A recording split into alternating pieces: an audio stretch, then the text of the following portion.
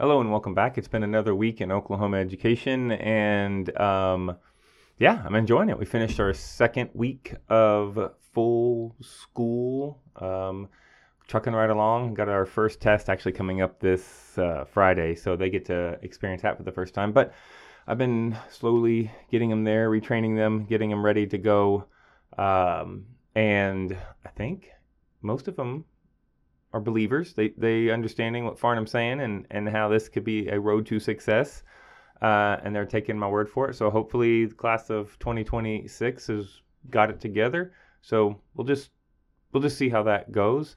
Um, but more than anything, I really like I don't know, educational consultant, author, podcaster, Weston Kieschnick. He's written some books. He's got a podcast with his wife called Teaching Keating. Started off as kind of a teaching thing, and it's kind of turned into a teaching parenting thing. But I saw a tweet of his, I don't remember when it was, but, well, I'll just read it. It says, "Education is equal part hard science and soft skills.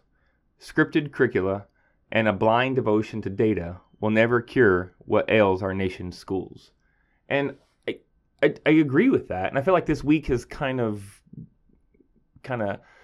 backed that up, and I agree with that. And I didn't always put it in that way, which is why I like how he works and how he thinks and what him and his wife talk about in their podcast and how he writes in his books and even thoughts he throws out on social media. Because I've thought that too. It's like I used to work in a district where it was, it's the art and science of teaching. And the only problem is, I think they thought it was like 60, 70% science and, 30, 40% art. I think it's the other way around. I think it's mostly art. It's a skill set to learn. It's an art form, working with teenagers, working with students. And yes, there are certain things. Yes, there are certain things you should do, and it will really help out in terms of keeping you sane and helping you be productive with your time. But it's all about the unscripted moments, which and I got some examples of that. This week I got to meet some of our new teachers at our new teacher academy. That we had a meeting, I think Tuesday morning, and we got to talk about just expectations, where they're at. And I kind of gave them, they're called hacks, but basically it was just forms I've created, like a discipline log, how you can keep track of those things, form letters to send, or form emails to send to parents about, tardies or classroom disruptions, and even just little cheat sheets to help you keep track of accommodations for 504s and IEPs. It's a little spreadsheet so you can put names by hour and then make little marks so who needs resource room and who needs extended time and things like that. I also even had one of our instructional coaches come by with one of our new teachers and got to experience one of my classes, which right now is one of the more, we'll say, lively classes, but they wanted the new teacher to see classroom management. So I was like, well, then you have picked the right class to come visit. And it did. It worked out well. They were already pretty precocious. We're even like week and a half into school, and they couldn't even just let it slide that there was 2 new people in there. They're like, "Ms. Farnham, why are they here?" I was like, "Because they want to see us." "Why is that?" "Because we're awesome." And had to try to refocus them back on what we're doing. But no, it was good. And I think they picked up, I think the problem was, and I do this too, talking with the instructional coaches, they came to see like management and, proximity and how I flow around and do things. But also, I think the teacher was wanting to talk to me about lesson planning and activities I was doing, which they found fascinating and wanted to know more about, but I know that. You go to a meeting, a PD with one thing in mind, and then you find something else. So I understood that. So maybe he'll come back and we can talk more. I think I'm supposed to go meet with those team of teachers in the next couple weeks. Maybe share some information, some ideas with that. So that's been good. But again, I think for the instructional coach, I think they were trying to let this new teacher see that there isn't like a one-size-fits-all plan here. It is unscripted. There's an art form to like moving around the room and just being aware of what's going on while you're talking to this student, but hearing like the noise temperature of the room, and like, wait, maybe that group over there is not on task, and maybe I need to pay attention to them as well. And I don't know, you just develop it. It's like Jedi skills. I've been watching a lot of Star Wars lately. The new Ahsoka show came out. Pretty good so far. Let's see what else is going on here. There's been some retraining still going on, which again, if I was going on a script, I would want to be done with the retraining that I talked about last week. I'd rather be moving on to something else, but I had to do that. And part of it has to do with just procedures. I had a student who, despite me reminding them over and over again and explaining why phones and headphones and Chromebooks aren't needed in class, and specifically why phones and headphones can be quite distracting, I had a young lady who wanted to keep hiding usage. Actually, it's not even that student in particular. I've had a few in each class, but I had one student in particular who was still trying to hide it behind their hair. And I have long hair as well, so I told them, like, I'm on team long hair. I know the trick, but they kept doing it anyway. And finally, what kind of got them caught was I saw their Apple Watch, and I have one too. And as I walked by, talking with some other groups, checking in on them, I looked down and I saw the big circle, because the screen was something's playing, and the circle in the middle was a pause option. And I was like, oh, okay, walking by, and then I thought, wait a second, if pause is the option, that means something's playing, and I don't see anything in that ear. Oh, the other one's covered. It's like, are you listening to something? Can I see? And oh, they were so, like, they knew they were busted, but they didn't want to admit it. It was like, oh, it's just my earring. And you have to imagine this little student, it's like, it's my earring. And I'm like, okay, well, can I just see your ear? And then they're the most awkwardly trying to, like, pinch their earbud through their hair and pull their hair back to show an empty ear. But this was not going well. And meanwhile, I'm like, oh, well, at least you're trying. And eventually it was, the most comedic moment ever. It's like from a cartoon. The AirPod just fell out of their hand, hit the empty chair beside them, rocketed under the table, and landed on the floor on the other side of the table at my feet. I had to maintain some professionalism, so I didn't laugh and make them feel bad, but I just kind of picked it up and walked off. And at the end of class, we had to have a chat about, like, no, that's not going to fly. That's not cool. We're going to officially say we are having an official discussion and put it in my little log. But it's like, stop. Like, we've talked about this.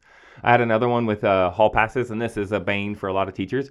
But it was just confusing because the student was like, can I have a pass to go to the nurse? And it was just nonchalantly thrown out there. I'm like, oh, yeah, sure. Let me go do that. Meanwhile, as I'm walking back across the room to get my supplies for that, I'm asking, multitasking again, unscripted.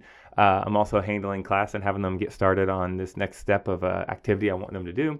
So I write the pass as I'm speaking. I think the fact that I didn't drop everything and just handle it might have upset this student. But it was also, it's like I have, that class is big. I have like 33 other students. So I was working my way back, and meanwhile, they weren't doing anything that I'd asked anyone to do. And as I get closer, it's like, I need to go. And it's like, okay. I kept walking, got there, and it's like, have you done the thing yet? And they're like, no. I was like, well, that's awkward. And all of a sudden, it was just shouted, I'm about to throw up at any moment. I'm like, okay, well, here you go. But where it got me was, as I left the room, I finished up with some students. I made my way back towards the front, and I was standing by the door, and I could see out my window.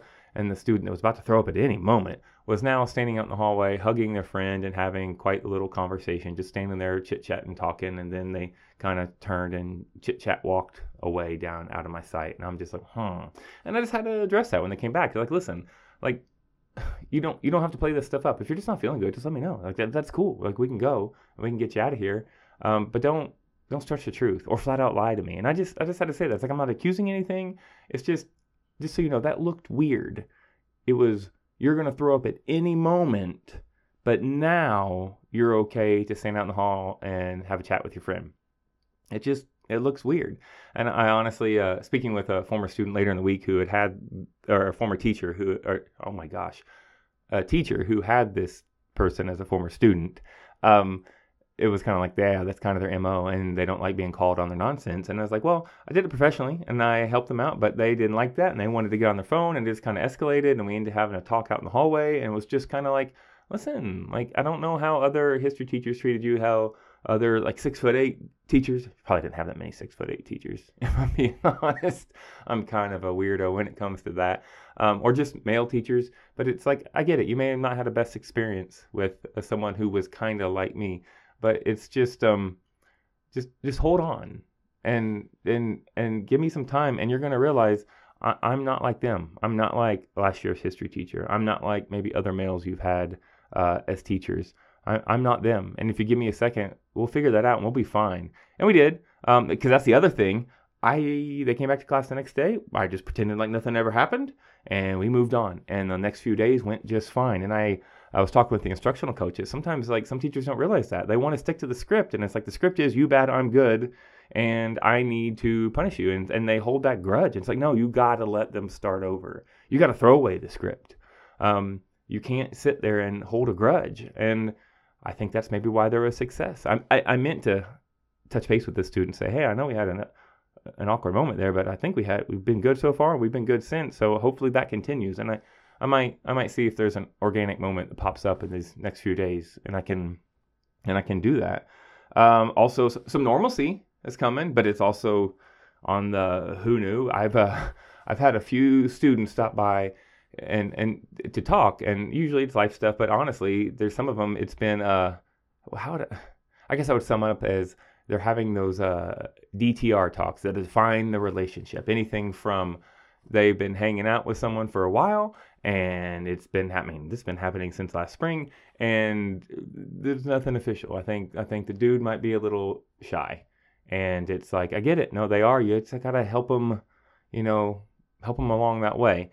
And it's like, you'll get it figured out. You'll be fine. This is kind of how it is sometimes. And if they're really worth it, then stick with them, and maybe you bring up the topic. I also had some students dealing with like awkward flirting from the opposite sex, and they're just kind of like, what do I do with this? And it's like, are you interested? No. And it's like, have you let them know that? Yes. It's like, and that's all you can do. Their feelings are not your problem. If you don't feel the same as them, then there's not much you can do about that. You be polite at first, and if they can't take polite, then you start blocking them. You got to use technology for what it's worth.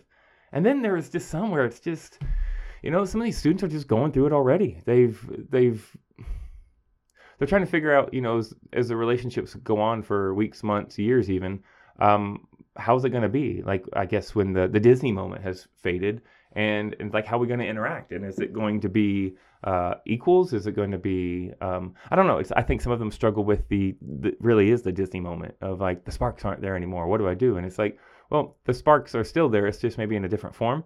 But also if they start getting demanding, and sometimes they get through the years, it's been heartbreaking when, they've been together for a while, and then all of a sudden the person's just not that into them anymore, and they want to break up, or they want to do whatever they do on TV shows. It's like, we're going to take a sabbatical from the relationship, and all those things. And it's like, we're gonna go away and see if the distance brings back the spark. And it's like, yeah, that usually doesn't work. And you can tell they know. It's like, oh gosh, it's falling apart, and there's nothing I can do. And it's like, yeah.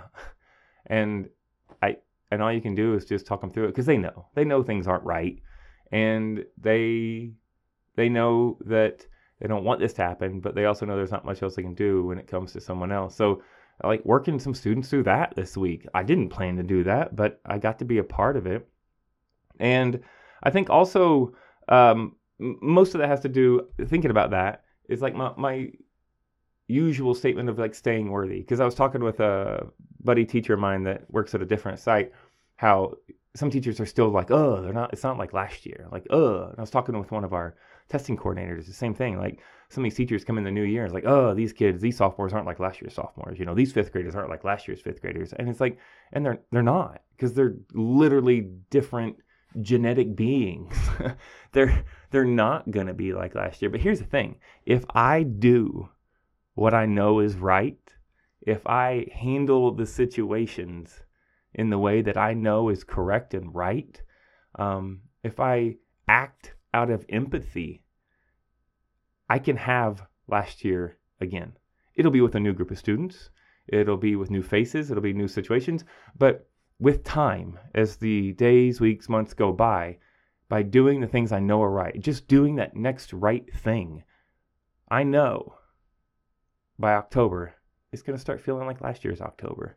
And I know by the holiday break and into January and February, it's going to start feeling like last year's January, February. Because it's like short-sighted. Sometimes we do that. We think, it's always been like this. And the students I had and the relationship I had with my classes in February, March, April, May was not the same as it was in August, September, October.